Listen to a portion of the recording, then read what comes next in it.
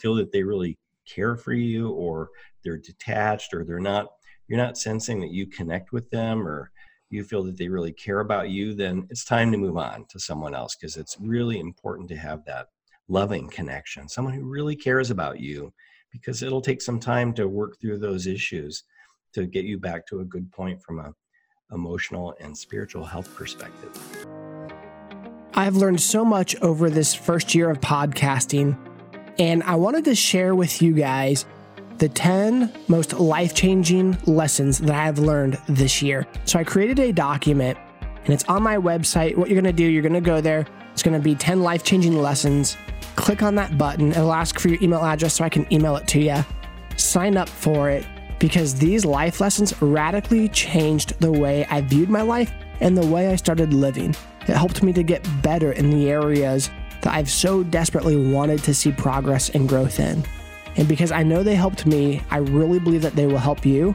And I wanted this to be a gift for you guys. So I really hope you enjoy this gift, and go to the website, thewholepersonpodcast.com to get it. It's free.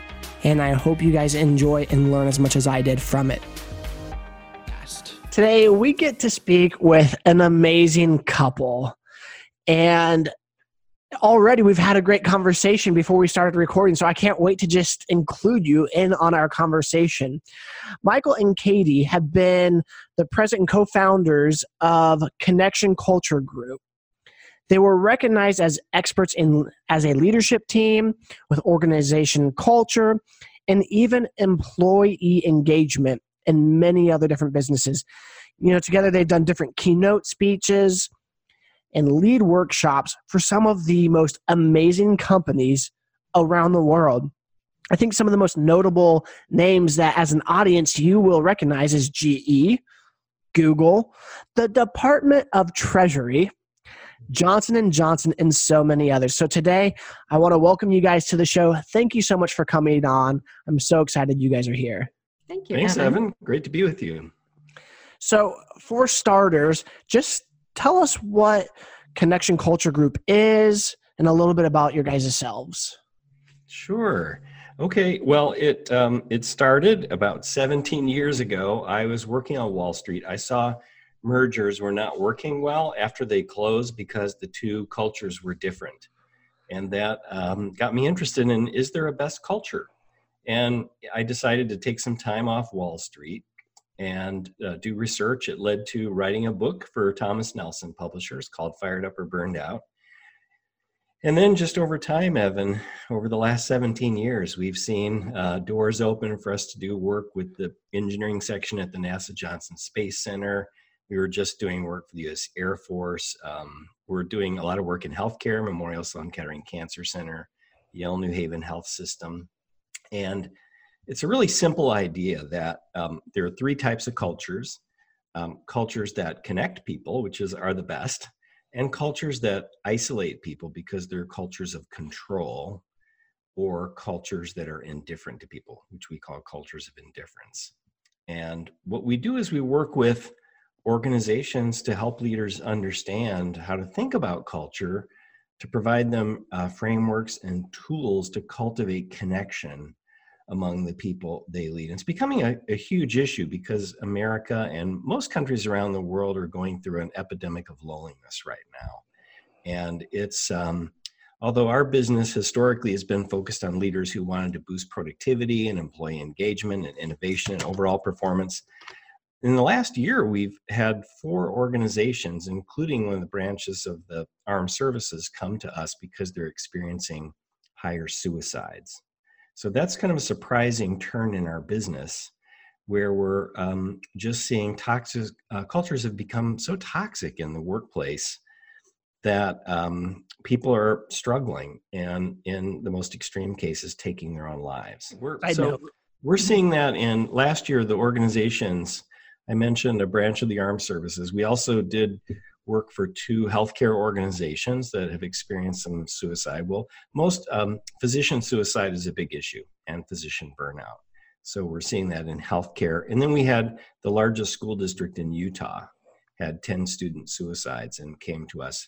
And what we're finding out is they learned from the Centers of Disease Control that the best way to protect people from suicide ideation is to cultivate relationships and connection with family, friends, and community. And we would also say with the Lord as well. And so that's one of the things we're doing now. Is I just wrote an article that is coming out in a number of media outlets this week about how connectedness reduces the risk of suicide.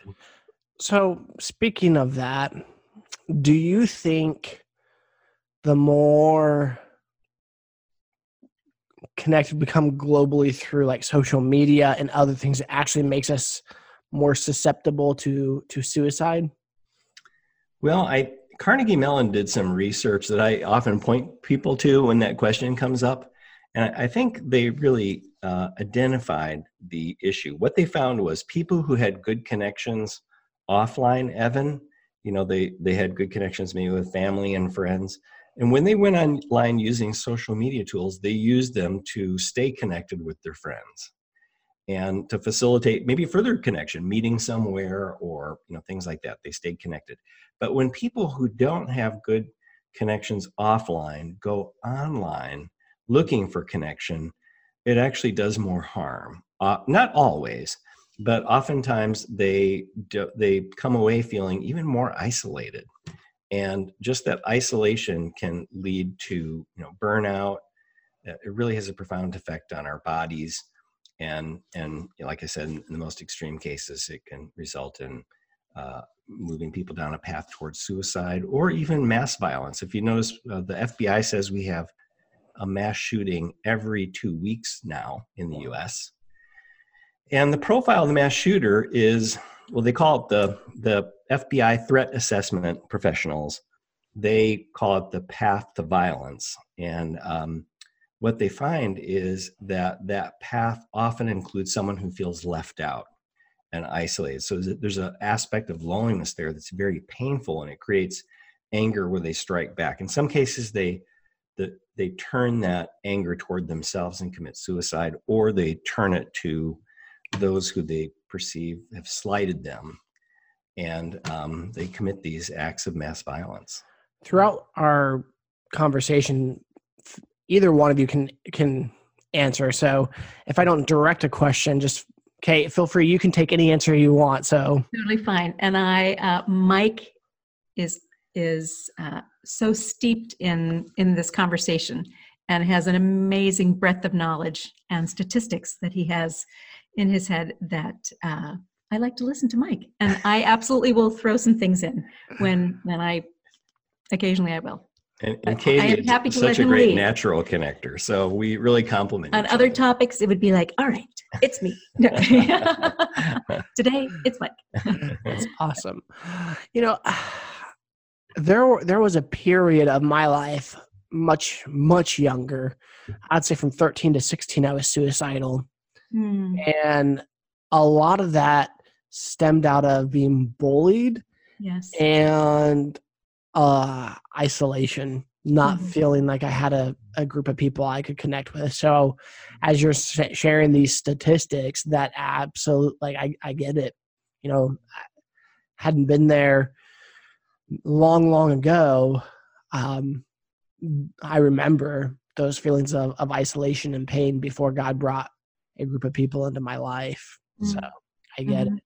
Yeah. Well, I'm glad you brought that up, Evan, because what you said is a very important point, and that is oftentimes there is some level of trauma that's happened through maybe abuse or neglect in their childhood, bullying.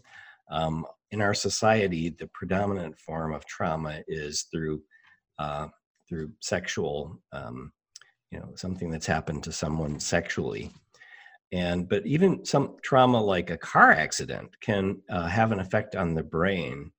And if depression sets in, then those who are depressed, it's harder for them to reach out, to connect with others. Actually, their inclination is to withdraw. So it's important for us to be intentional about reaching out and connecting people. I had a friend last year who committed suicide. And the last time I saw him before he heard he committed suicide, he smiled and waved at me. And when I first heard that he had committed suicide, I did a double take. I just thought it had to be a mistake. That couldn't be. But we're good as humans at masking our emotional pain. And because those who are suicidal often do have depression, it's harder for them to reach out and connect with others. So it's really important for us, for the people we love, for our friends, and if you're in a leadership position or your colleagues at work, reaching out and being intentional to connect with them, because you never know, little acts of kindness that bring positive emotion can really have an effect. I think the people who give up hope are the ones who feel that nobody cares.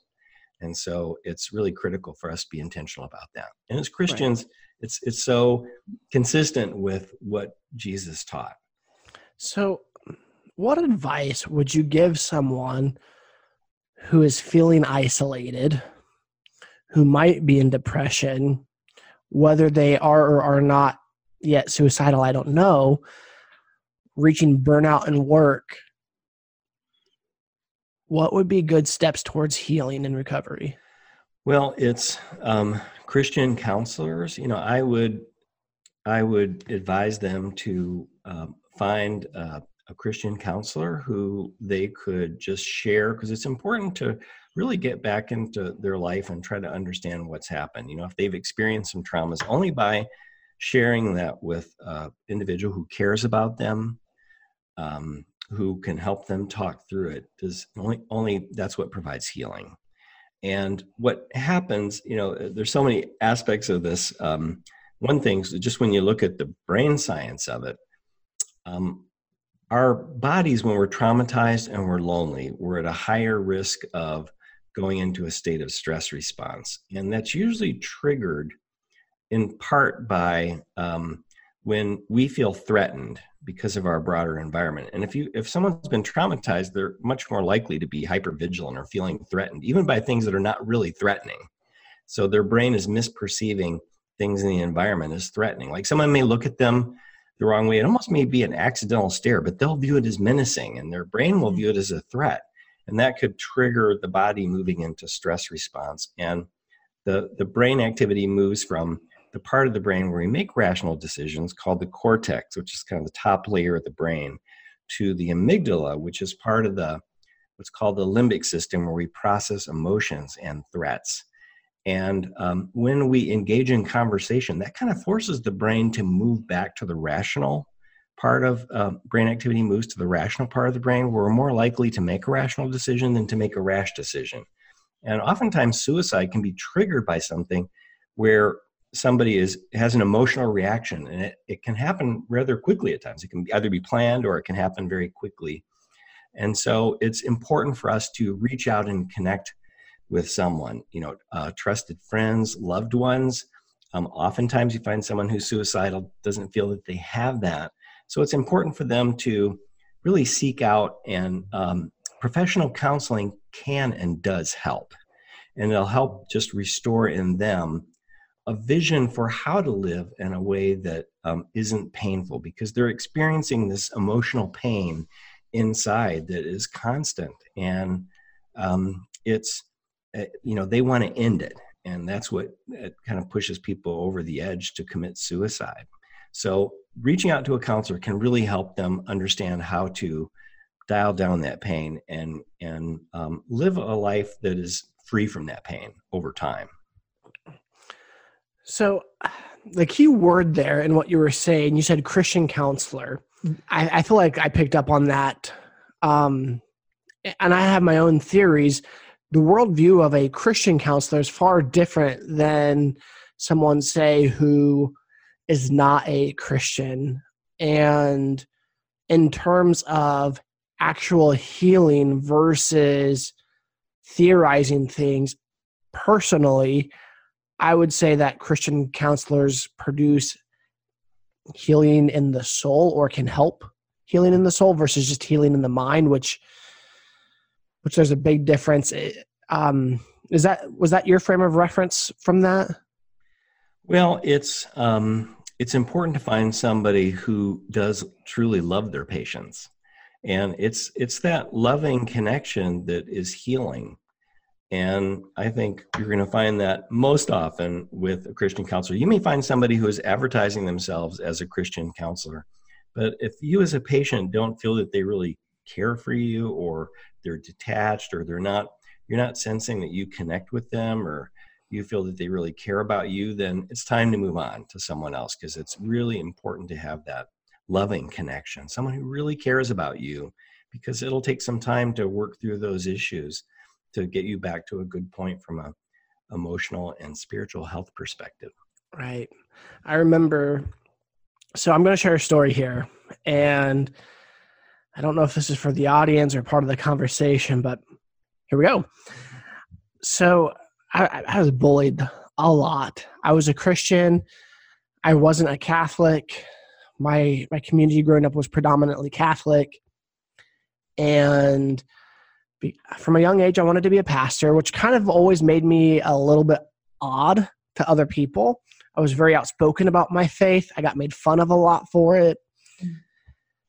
And when it came down to respect, I tended to be a lot more respectful, obedient towards my teachers, which also made me a little bit more ostracized because I wasn't acting childish,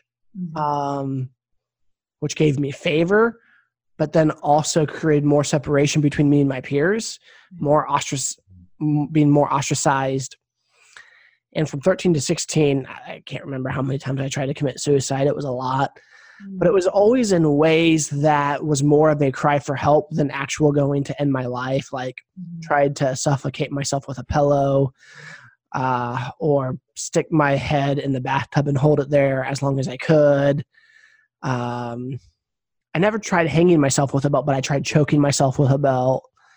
And then I remember the last time I tried to commit suicide, I was about 16, and it's kind of unique that you say sometimes suicide can be elicit from an emotional response, which I think in this, and I didn't realize that, but in this scenario, there was something that happened. I'm debating whether or not to share it or not. I'll share it. Okay.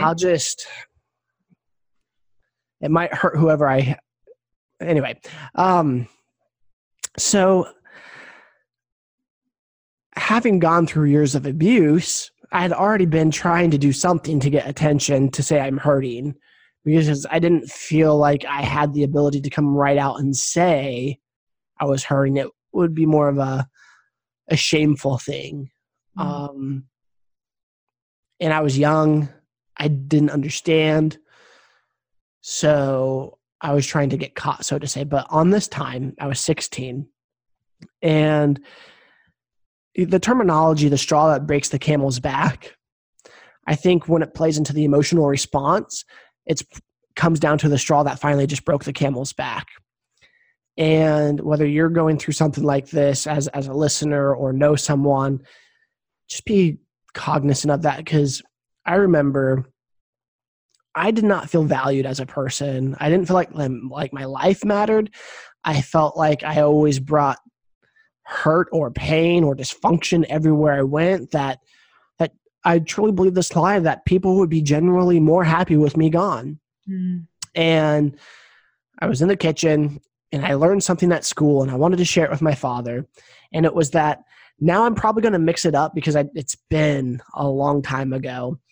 But it was like the 22nd president was also the 24th president or something around there, because he had a term, then lost his second term, and then won re-election.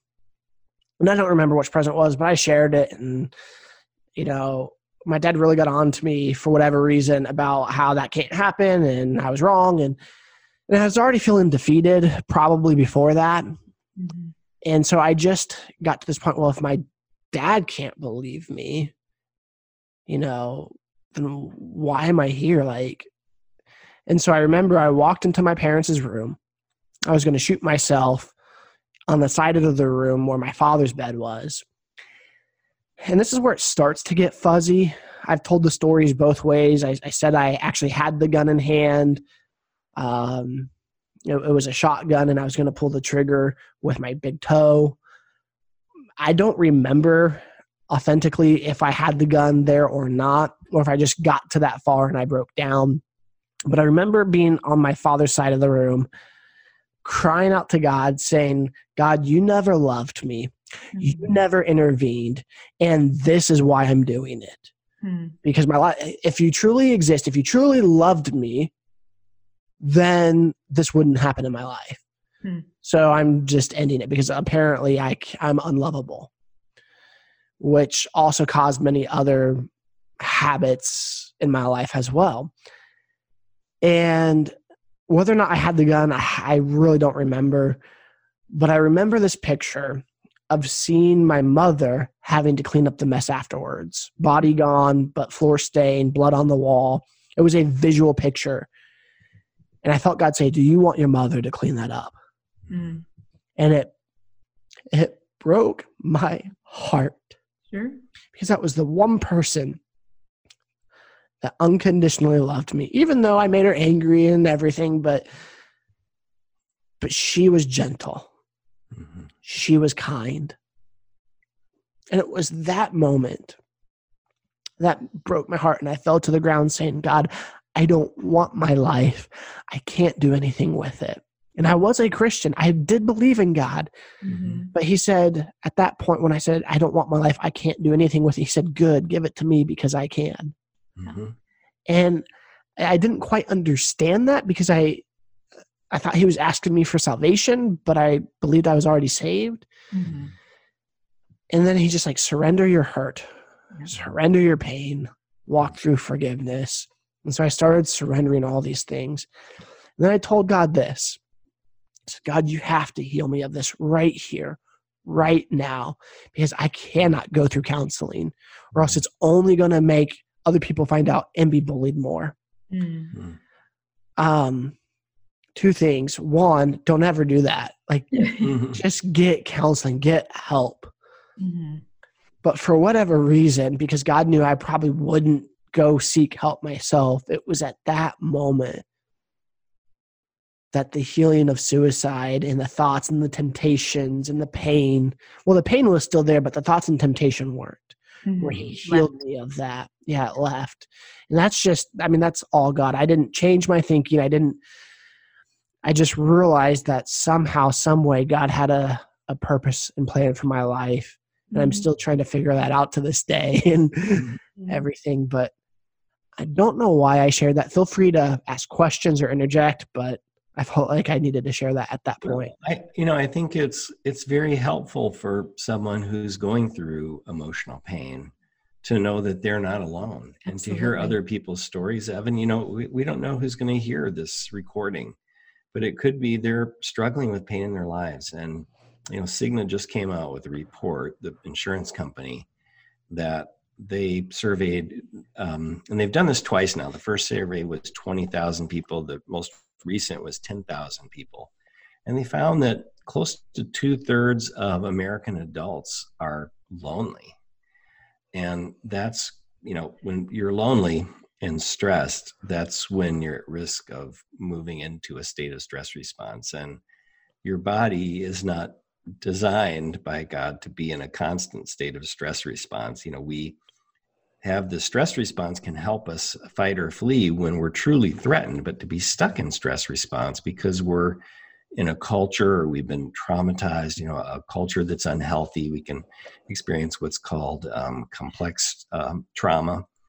And there's the pain that goes along with that often to manage our emotions will turn to addictive substances or behaviors. And research shows that about half of Americans have one or more of 11 addictions that, they have serious negative consequences to their health. So it's, we're not alone. A lot of people are struggling with emotional pain. Now they can put on a happy face and mask it, but we're created, you look beginning in the Bible, you can go through the entire Bible and you see how we're created to connect. It's part of the nature of the Trinity, the three who are so loving that there's that connection between them. And when human beings were created, we see that it's not good for humans to be alone. And you really see that theme throughout the Bible. One of my favorite passages is when Jesus prays before he goes to the cross. And It's one of the rare times where we hear one member of the Trinity praying to the other, and Jesus prays, Father, as I am in you and you are in me, may they be in us, so that the world knows that you sent me and you love them as you love me. And so we hear Jesus really saying, here's what I'm praying for, Father, for this, for people to be connected to the Trinity that produces, love, joy, peace, patience, etc. So we're hardwired to connect, and yet many people are struggling today with loneliness. And we also mentioned trauma can be a part of that picture. How does a person become more connected with, say, the Trinity, God, Jesus? Because there's also a lot of baggage where people view God in a specific way where they can't connect. How does a person go from one to the other? Well, I will jump in and say, I know, here we go, that I think some people feel they need to have themselves totally together before they can come to God. And, as if they have to earn their way or they have to impress him in some way.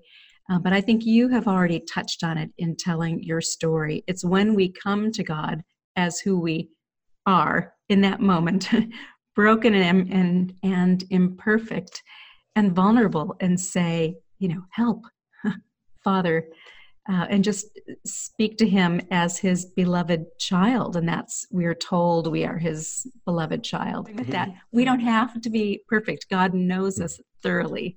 So come as we are and just surrender. I think that was an important word that you said. That moment of surrender when we're like, here I am, help. You're in charge, Lord. Work with me, heal me. Yeah, and I've experienced that just in my own faith journey. There was, I think of my faith journey in 3 chapters. The first is failure is not an option. I was driven to get away from my hometown and move on. And part of it was, family life was difficult with my parents. There was a lot of anger, and it wasn't a connecting household culture. And so I wanted to get away, and I knew that academics and work was my ticket out. And I ended up on Wall Street. I got my MBA at night, my law degree at night, passed the bar exam. I started burning out at a certain point in time. And I just started experiencing, I was losing energy. And I needed more caffeine to get me going in the morning, and exercise midday to perk me up, and alcohol at night to slow me down so I could sleep. And the way addictions work is they're consuming. It requires more time. If you stop, you experience withdrawal. And if you don't continue to up the dosage of activity or, amount of whatever the substance is that you're taking, then it doesn't produce the same effect. And so you need more and more over time, and it crowds out time for real connection in your life. So I didn't know that I needed connection. And that's part of why I have a passion for this, because I think there are a lot of other people who don't know they need that connection. And so eventually I ended up leaving walking time to reconnect with my family. And within the first year, roughly, Katie was diagnosed with breast cancer, and then after that, advanced ovarian cancer. So there was a time when Katie's chance of survival was less than 10% because of the cancer she had. And our daughters were just 12 and 10. And I remember the second chapter of my life was reaching the end of me. And that came in the day Katie had surgery, when the surgeon told me that she did have ovarian cancer and it had spread. And I knew those statistics were not good. And I remember praying that night, God, heal Katie and help me to know how I can help her and our 2 daughters who were 12 and 10. For the first time in my life, I didn't know what to do. And I passed out praying that night. And that's when the next day is when God really started answering that prayer. We just found that family, friends, our community reached out with practical, emotional, and spiritual support, and really helped us get through that time. And it was surprising to me, Evan, that even though it was a scary time, it was a time that was rich in relationship and connection with the Lord, with our family and friends, and there was a sense of contentment and joy, and also diminished anxiety about Katie's health. And let's see, now how many years are we out from? 15. 15 years Out we've celebrated.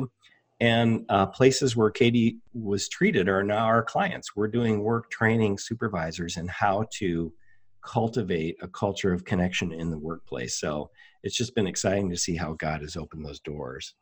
And that last part of the journey I think of as there's no way left but up together, which means really seeking the Lord in community and in connection has really been a joy for me. And that's part of what we share in our work.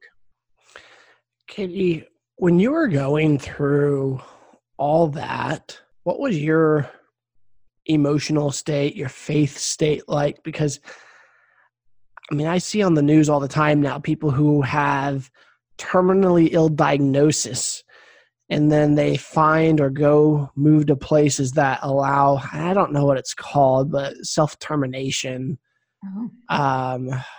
where there's a much kinder word for it, but essentially that's what it is. What was it like going through all that? Right. So for me, because I think Mike and I had different emotional reactions, I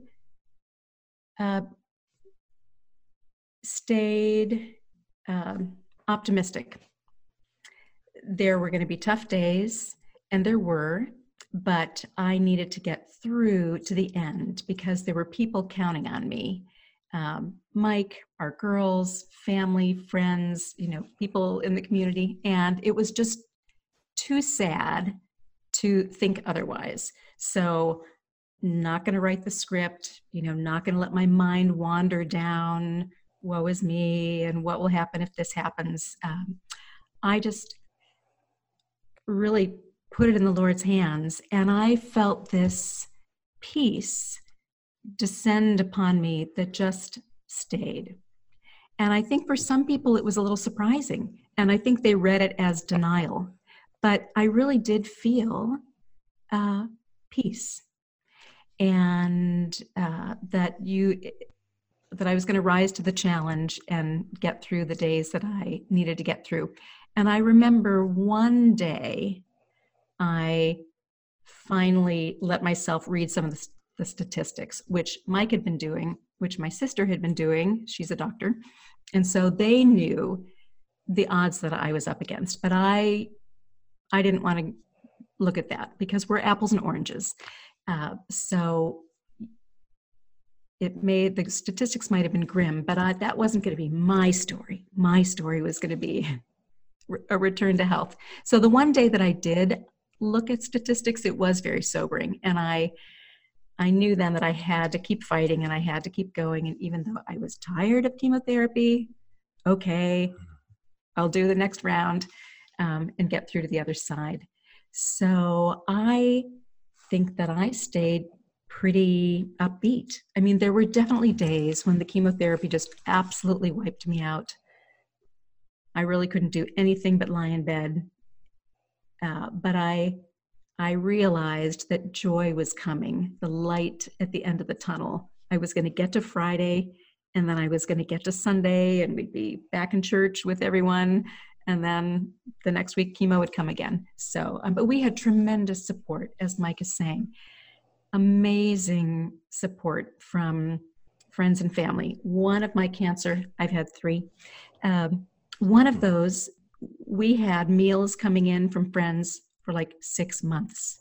Wow. Amazing meals, which I could hardly eat because of my chemotherapy, but Mike enjoyed them. I gained weight, actually. So people did really terrific practical things for us. Can we do your laundry? That's tempting. Can we drive your kids to ballet and soccer and all those things? We're like, yes, you can. Thank you. Many moms in our town organized and took our girls to and from their after-school activities. So just the support was unbelievable. And you can't help but being encouraged by that. Yes. And I go back to when we first met with Katie's oncologist at Sloan Kettering, Marty Hensley. And one of the things she told Katie was, Katie, don't look at the statistics. You're not a statistic. And I think that was and she said, women do survive this disease. So she was very upbeat and optimistic and told Katie to stay away from the statistics. Now, I wanted to see them. Katie's sister wanted to see them. Being an obedient person. But, that's why I didn't do it. Okay. So, we have such a love for our family and friends and our healthcare professionals at Sloan Kettering and Yale New Haven.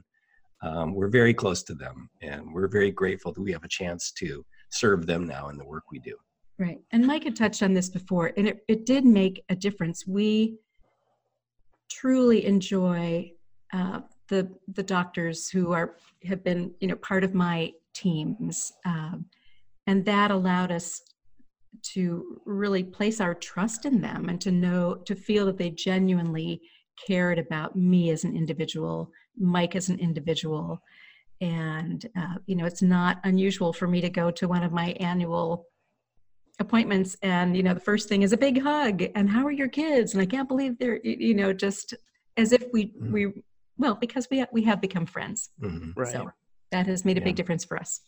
So a couple things as you guys were sharing, yes, I noticed, which is why I was like, had my thinking face on, because you guys felt such an overwhelming amount of love from other people, and not just the emotional feeling of loved, but there was a lot of practical things that helped you along the way of people doing things. That was also an encouragement. Mm-hmm. It made life easier. Dare I say that I'm sure that had a huge impact on your ability to push through all the statistics and not become a number, but become a victor. Yes. Mm-hmm. And community can be extremely healing, or the lack thereof, community can be completely destroying. Yes. Granted, you didn't make that community happen when you needed it. Mm-hmm. That was already in place. And so for people that might be going through a situation right now, it might be hard to just all of a sudden make that community. But in general, how does one go about participating in creating a community or a culture, not just for themselves, but just being a part of one, whether that's business or church or relationships, to create a community of culture by their own influence to bring it together so there's inevitably a better culture wherever it's a job or church, etc. Mm-hmm. Yeah, we have lots of ideas on that, actually. Okay. All right. One is, starting with your community outside of work, getting involved in serving, whether it's, certainly serving in your faith community, your church, looking for ways to, our church also does a lot of serving at nonprofit organizations in the area, food pantries and groups that help incoming immigrants, etc. And there's a real joy to serving. It's, I think, counterintuitive. We think it's going to be a grind to serve, but even psychologists recognize what they call helper's high, that when we do serve other people, it actually boosts our mood. It provides a positive emotion that we experience that also helps calm our nervous system, makes us more resilient. So getting out and doing that is, getting involved in Bible studies. I'm in a men's Bible study. Just a shout out to my guys. We've been together for a long time. And, our youngest is probably in his late 20s. Our oldest is in his 80s. And, we'll have a dozen to 15 sometimes who show up, and we'll meet from 9 a.m. till roughly noon on most Saturdays. And there's just a real love among the group. Getting involved in a Bible study or groups through your church is a great thing. And then in the workplace, really being intentional about reaching out and connecting with people, getting to know them personally, making eye contact, smiling. A lot of people were so engaged in our phones these days. And me too. I point the finger at me. Sometimes Katie has to correct me to get me to put my phone down. It can be addictive.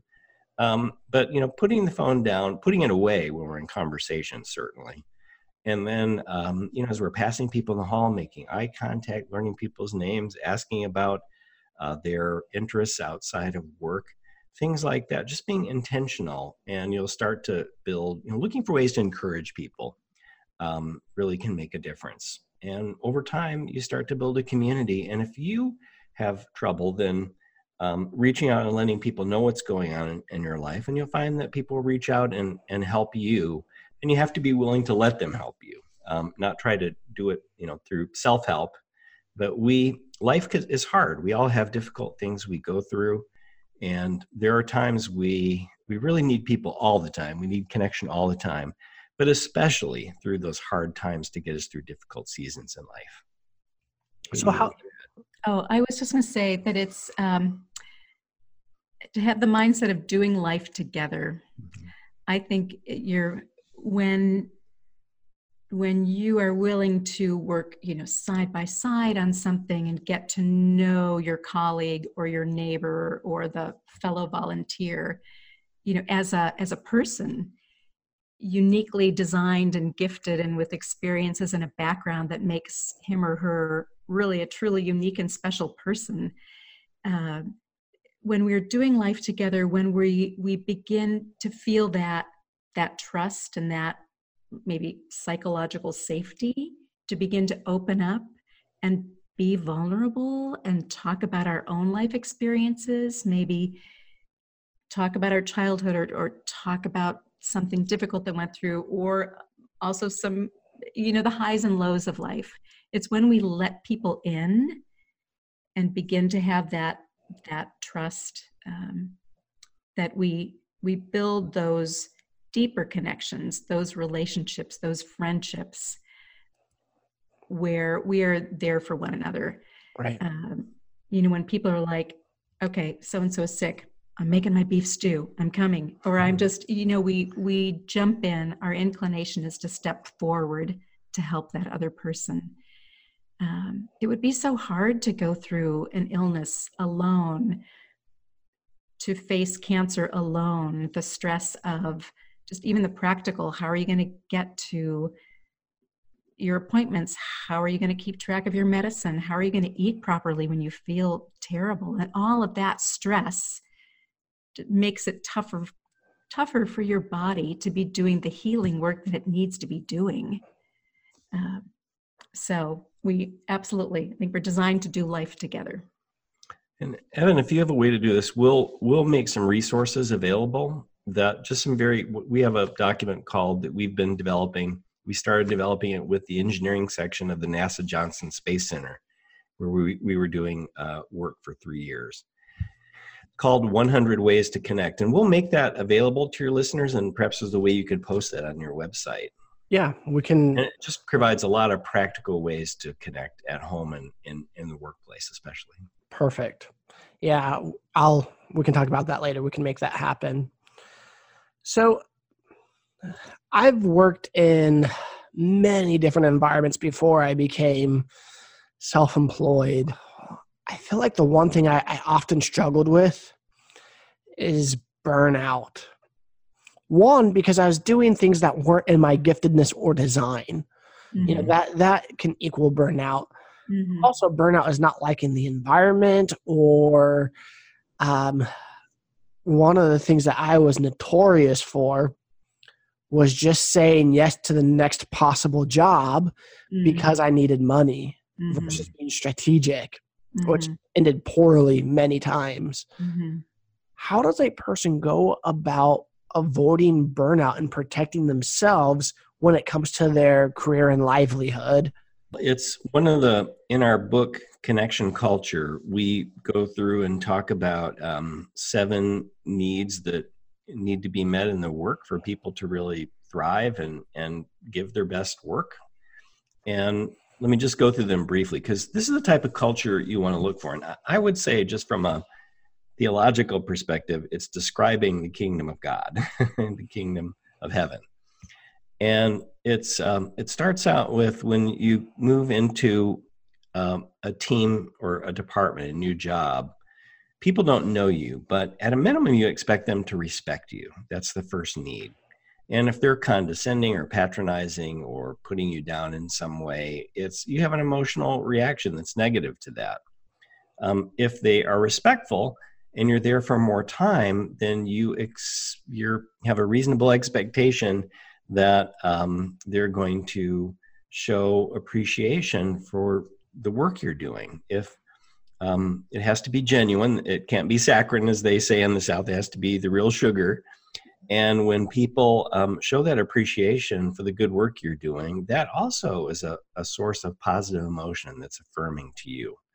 And as you're there longer, you expect to develop friendships, people who you feel safe around, who you can process difficult things that come up, a safe confidant that you can speak with and just be a sounding board, someone who has your back.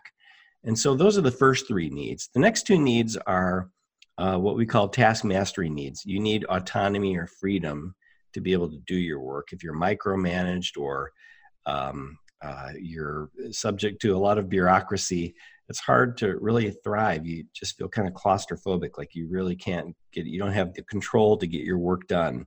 And so you need autonomy, and that needs to be coupled with personal growth, which just means you're in a role that's a good fit with your strengths and you have the right degree of challenge. It's not over challenging so you're stressed out, or it's not under challenging so that you're bored, but you're challenged enough that you experience what psychologists call flow, which is you feel a sense of connection to your work and the hours fly by. Mm-hmm. And so when that need is met, then the next need is meaning, that we see that our work is helping someone in some way. It's making the world better in some way. And then along with that meaning, we need to see progress toward that meaning. And those are the 7 needs that really people, when those needs are met, people feel connected. They're serving others, they feel they're caring for others, and they're feeling cared for. And that's what God designed us for. And it really is a reflection of, I believe, what the Bible calls the kingdom of heaven. Hmm. The 7 are respect, recognition, belonging, autonomy, personal growth, meaning, and progress.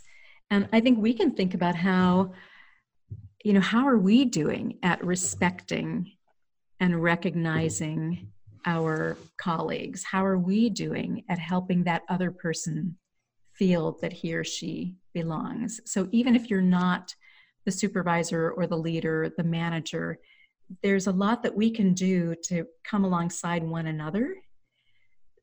You might have a boss who is really difficult for a variety of reasons, but is there someone on your team who you can link arms with, and who or maybe just in your organization if they're not on your team? Right. You need someone who's for you. Right. Yeah. Who else appreciates the role that connection plays, and not just passing, "Hey, how are you doing? Yeah, great, good. How was the game? Oh, good." But actual connection. That's so good. The reason why I smiled really big when you talked about difficult bosses or managers, that's one reason why I had so many jobs before I started working for myself. Being bullied, coming from a background of struggling with suicide, when I got to be an adult, I don't want to say I was disrespectful by any means, but when I felt disrespected by a boss, when I felt someone doing something not right towards me, mm-hmm. I didn't let it go. I was so confrontive about it.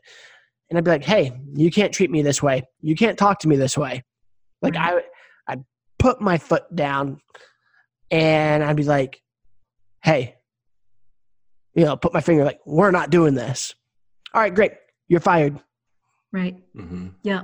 Which, I mean, looking back, I don't want to work for people like that to begin with. Yeah. But I'm in a different stage now of life and maturity and emotional response. Mm-hmm. But I have a neighbor who just went through that, and he just quit on the spot. And I'm like, dude, you got a family and a kid on the way. Mm-hmm. Like, why'd you quit? I mean, granted, he got another job, but how should a person go about that situation? Well, that's I'm glad you brought this up, because it's helpful to look at the three cultures we've identified, and we have data and research that really supports this, and also it's in the Bible. And so let's just take a minute and talk about this.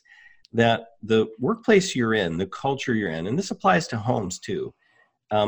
There's the culture of control. That's what you were describing, where someone who has power rules over the rest, and it's not good for the rest. And when you look at the Bible, it's the Pharisees did that. If you didn't conform to what they expected, their legalistic views, then you could be banished from the community. And the Romans did that as well, because if you didn't conform to the Roman laws, then they would either flog you, behead you, or crucify you. That's a culture. Those are cultures of control we're talking about. In the workplace, could be a boss who just yells at you in front of the public and demeans you. And that's a way of trying to control you. So that's the first culture. The second culture, which we see growing today, is people are so busy they don't take time to connect. And it feels like a culture of indifference, where people are just indifferent to you. You show up, you work, you go home. There's no connection. People are just focused on too many tasks they have to get completed. They're overwhelmed. And that's not good for us either, because when we have stress and we don't have connection, we talked about earlier, it puts us in a state of stress response. And it's interesting to see that the research shows stress response, when we're in stress response, it affects our quality of sleep. It also makes it less likely that we have the willpower to exercise or to eat a healthy diet. And so, we see connection as a systemic factor. It's really important. So it's no surprise that connection is such a big thing in the Bible, because God made us for it. And the science completely supports that. So what would you do in that situation, that that boss who is being condescending, is being difficult? I feel for you, because you are coming from a place of heightened, never again, I'm standing up for myself. So your reaction might have been too much, too fast. Oh, absolutely. On the other hand, that doesn't excuse the way that the boss was acting. In a way, how can you get to where you bring it down, both of you, and have a discussion? The boss needs to know that's not the best way to treat other people, and you're not gonna get a good reaction, right, if you come at us this way. The boss might need to know, hey, I've had some experiences in my life. I'm going to react quickly. I'm working on that. This is why I took what you said so strongly. It's just a little insight into me. And maybe with some understanding and compassion and empathy, the boss will be like, oh, wow, I didn't realize that my tone of voice would set something off in you. How do we get that self-aware? Because what I've run into is most people aren't that self-aware. I know. Well, and that's a good point, because what we talked about earlier is at play in that situation. Your brain is feeling threatened. So your brain activity is going to the amygdala, where you make rash decisions. So it's wise to just kind of dial it down, maybe count to 10 silently, take it in and get away from that situation as fast as you can. And then find someone you can talk to and think about what's an appropriate response to what happened. Don't try to do it in the moment. Right. because you're Yeah. really at In a the big moment. disadvantage just in terms of what's happening to you physiologically. Your heart's probably beating faster, your lungs are taking in more air, and your brain is not in a place where you're going to make the best response. So you want to get out of there, find someone you can really process it with and think about how to respond. And there's just a much higher probability it'll end better and you can move in a constructive direction. Yeah. Yes. All of that said, Mhm. there are going to be times when absolutely, for your own safety, you need to no longer be in that environment. And it's the right thing to say no Right. and step away. Yeah, if it becomes So- physical in some way, which thing it can, or Right. sexual abuse, which does happen in the workplace, then yeah, you have to put your foot down. Yeah. And it's also helpful, we were just talking about this in our Bible study, that to realize that we're in a spiritual battle, and that Yes. person who's attacking you has also, chances are there's been even perhaps some abuse in their background. They have a need to dominate so that they don't have anyone who's dominating them. Yeah. And it's very threatening for them to feel dominated in any way. They just feel safe when they have the power. So, we're all broken in different ways. And it's helpful to know that ultimately this is a spiritual battle we're in. Right. I think I shared this on a very similar podcast, but there was a moment I was working at a hardware store. I was helping a client that came in, and long story short, I had a horn dog of a manager, and I was helping her. She was a very attractive lady. She was probably 20 years older than me at the time, but his age. And she was just going through a divorce, and she just came in and spewed all this on me. And I'm like, how can I help you? And then she just, Yes. and then he comes over, and I know what's going through his mind because he talks about stuff like this all the time. So he comes over, he's like, hey, Evan, let me take care of this one. I got you. Like you can go, he's trying to finagle his way in. And I look at him and I go, no, I got it. You're good. Because I just shut it down because he has no idea what's going on. It was appropriate. Nothing wrong with what I said. But later he was really mad. And he just unloaded on me.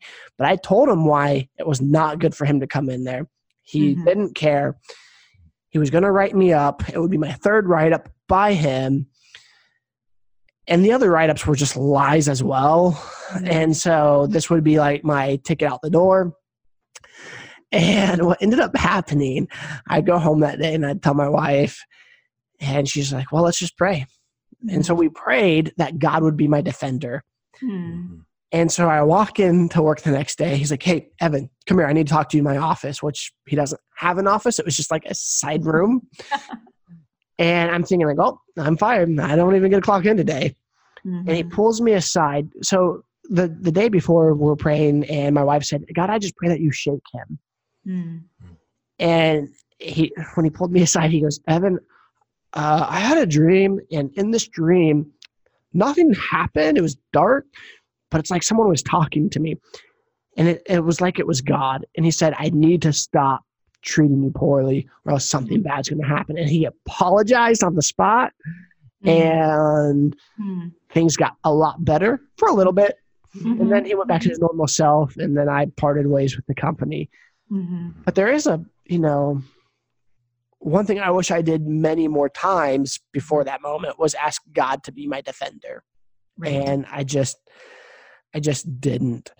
I guess the next question that you guys you said something that triggered hey, I should probably ask this, is how people respond to stress, and how through that our response in our life typically creates lack in other areas. So you're talking about like if you're stressed at work, or if you're stressed, because of it, you tend not to work out. You tend not to have good or healthy habits. What are some ways that, let's say I have a stressful job, or I don't like my work environment and it's not going to change overnight. How can I come home, decompress, and still have a healthy life despite being in an unhealthy circumstance if you can't immediately move from your job? Well, start with connection, because that calms your nervous system. It'll give you the energy that will help you eat a healthier diet, get exercise, be active. So really, connection is, I would say, the place to start. Right. Oh, and he looks at me like, okay, I've got the next thing to say. Thank you, Mike. Thank you. Yeah.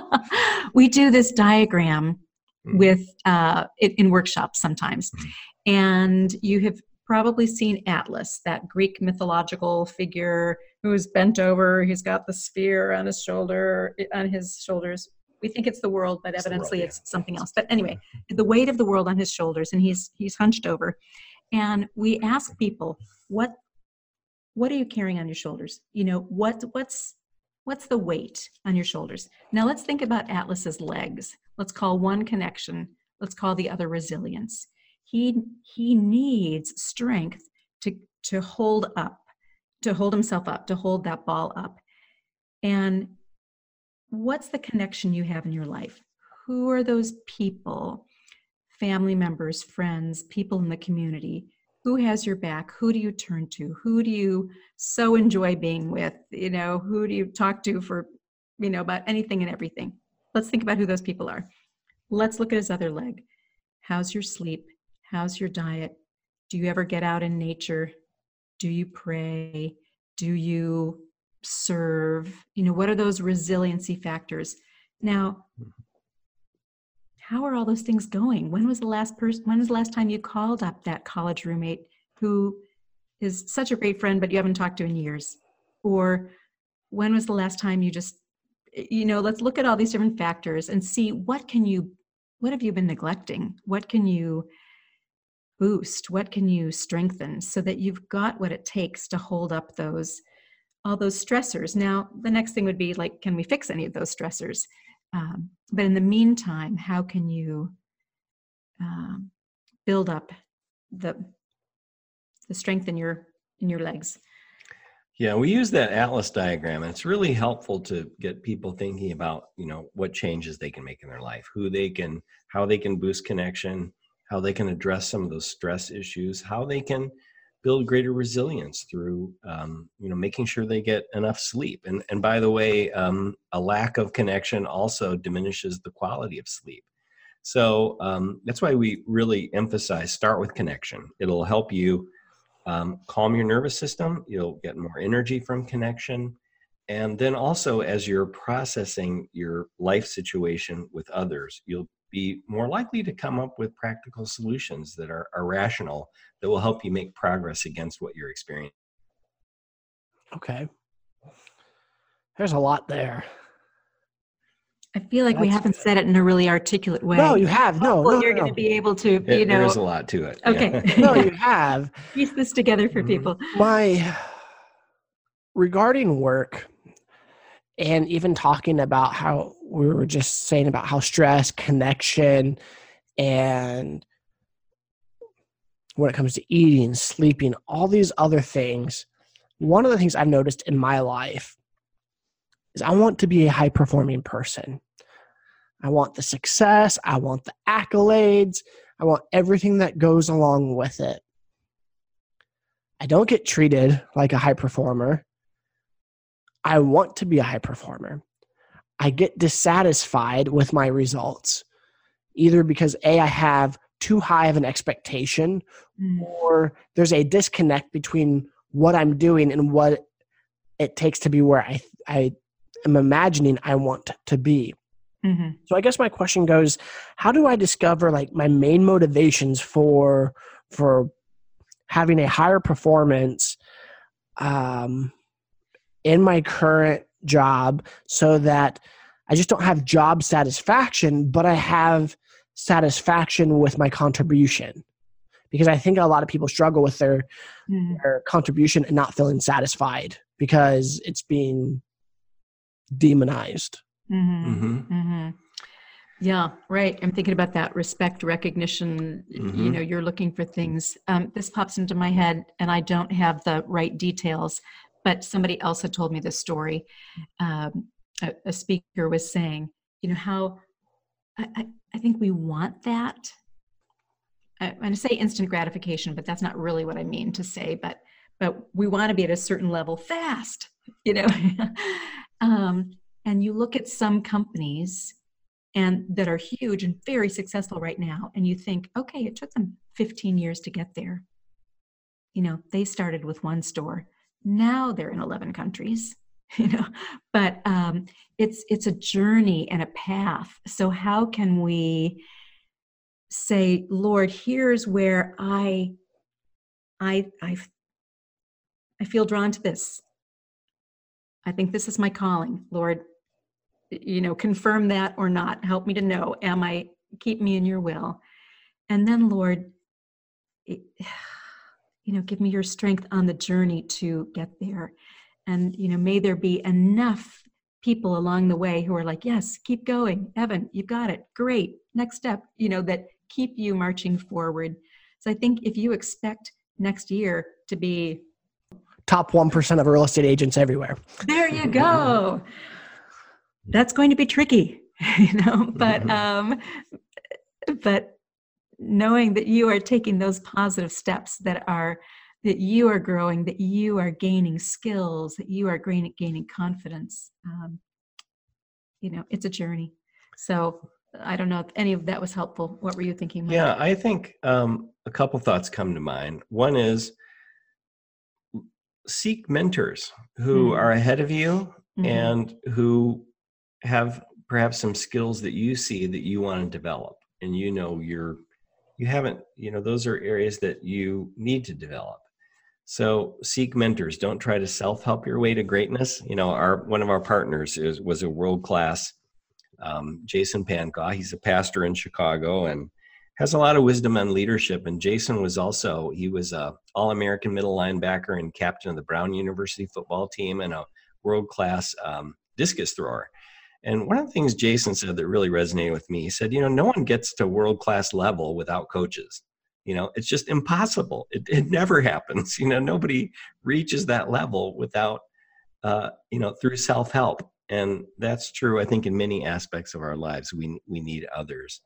And of course, we need the great counselor too. And so the other thought that came to mind is, really, as much as you can, start each day with an open mind to say, okay, Lord, what would you have me do today? I pray that you would open doors and, I'll go through them. What do you want me to accomplish this day? And it's something I learned from the former chief of the U.S. Navy, Vern Clark. He was the second longest serving chief of the Navy.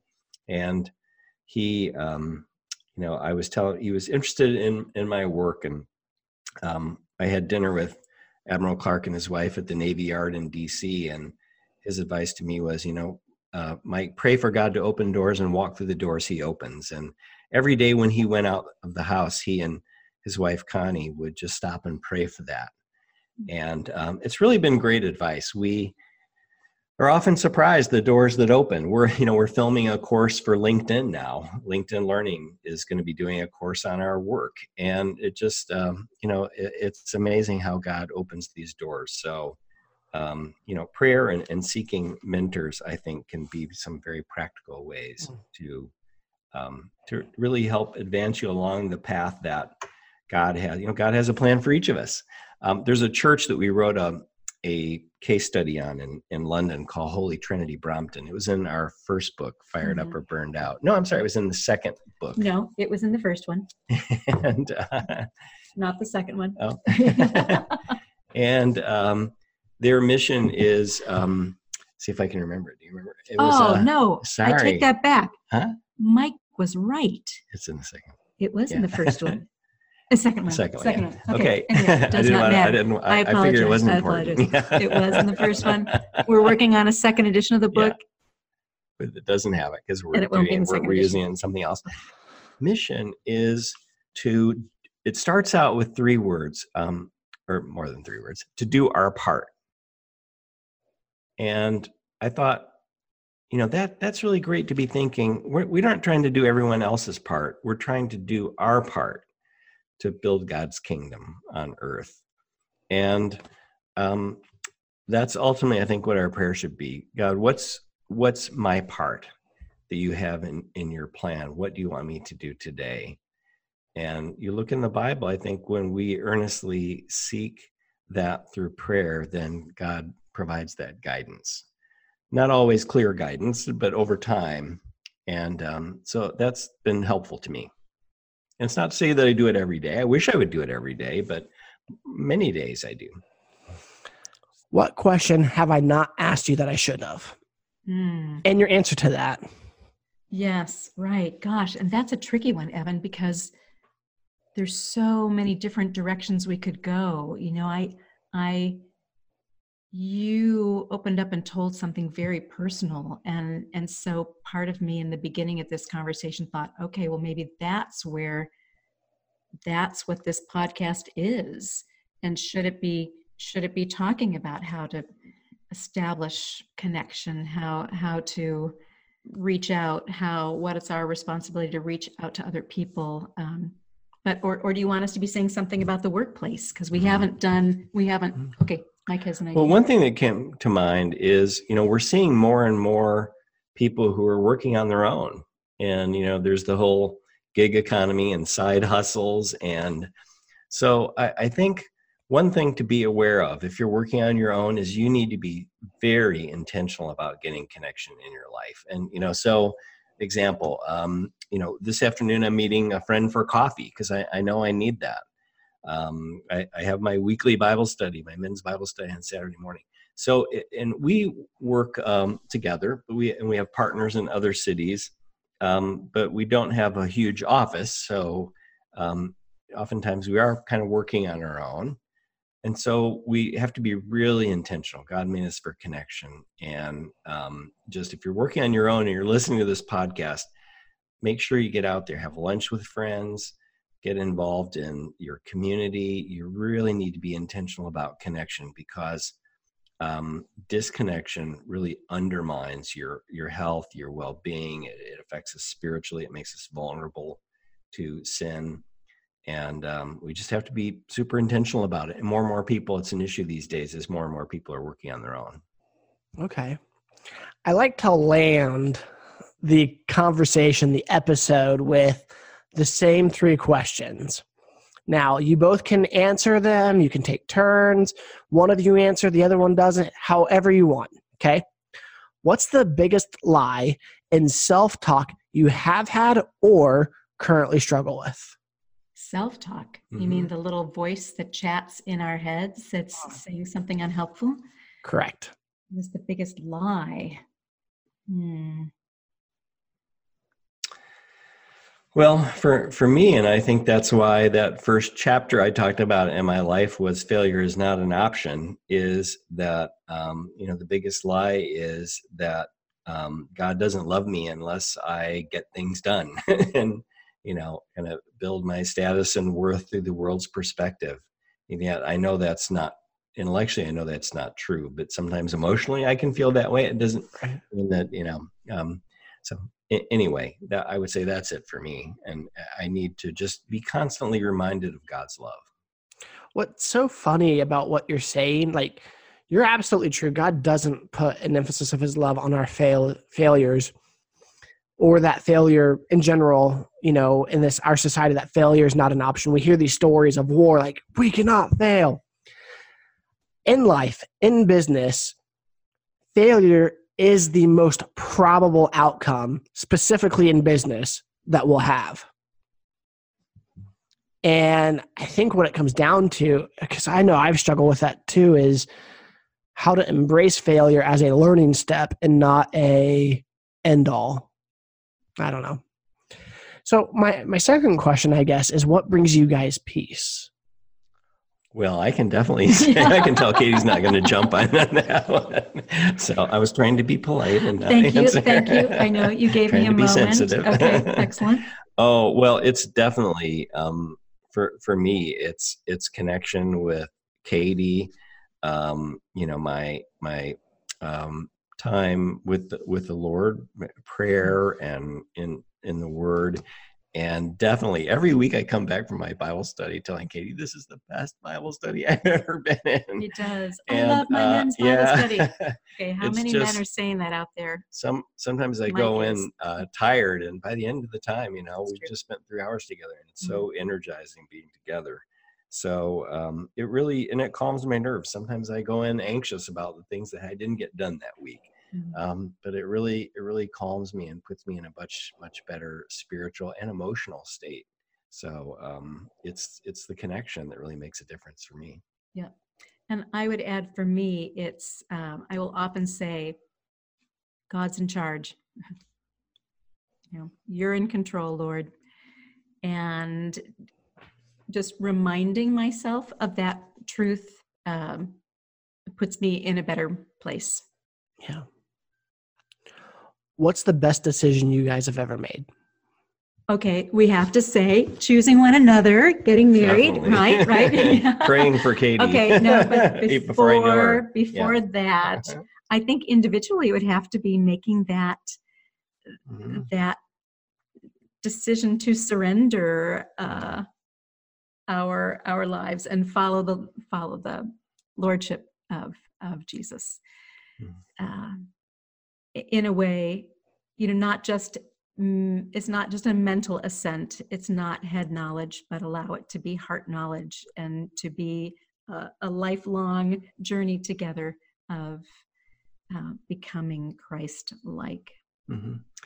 Yeah, and it's an ongoing decision, isn't it? It's I find I screwed that up. I just got too focused on tasks and results, and I blew the opportunity to connect.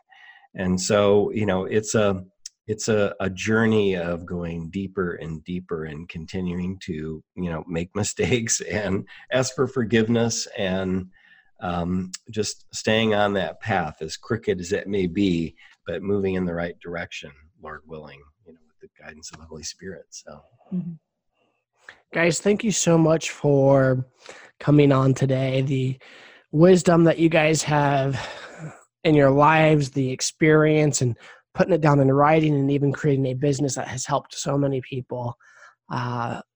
Truly, truly an honor to have you guys on the show. Thank you so much for coming.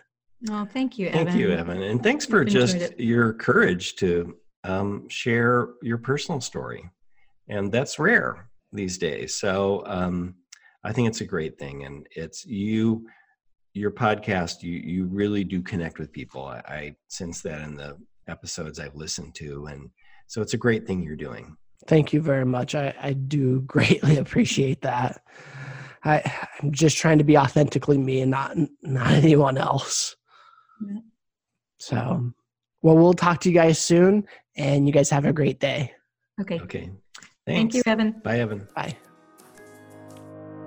When I started this podcast, it was important for me to lead by example, that I wouldn't hide behind a fake mask, acting like I've arrived and speaking from the mountaintop. My whole purpose was to be vulnerable about where I was, my failures, my struggles, and my successes, so that I could be a bridge, that I could be a gap in this process of showing people how to change in the areas of faith, family, finances, friendship, fitness, and fun, because that's exactly where I'm at and what I'm doing. And I had a coach years ago, and he was the first coach I've ever had. And he did it for a very affordable rate because I couldn't afford anything more than what he offered me. But he told me this: Evan, someday you're going to get in a spot where you're going to be able to give back to others. And I want you to remember what I'm doing for you here and now, that it's made affordable so that you can actually go through it. He goes, I believe in you, and I trust that you'll do this. And so because of that, it resonated within me that at a certain point, when I felt I've had enough hard knocks that I had something to offer other people, I would start a coaching program. And this is that. I am now starting a coaching program, and I'm going to make it affordable because by the graces of someone else that helped me out when I was first starting my journey, I wanted to do the same for other people. So I'm going to offer a free 15-minute coaching phone call to anyone that wants it. You can go to the website, thewholepersonpodcast.com, and sign up for that free coaching phone call.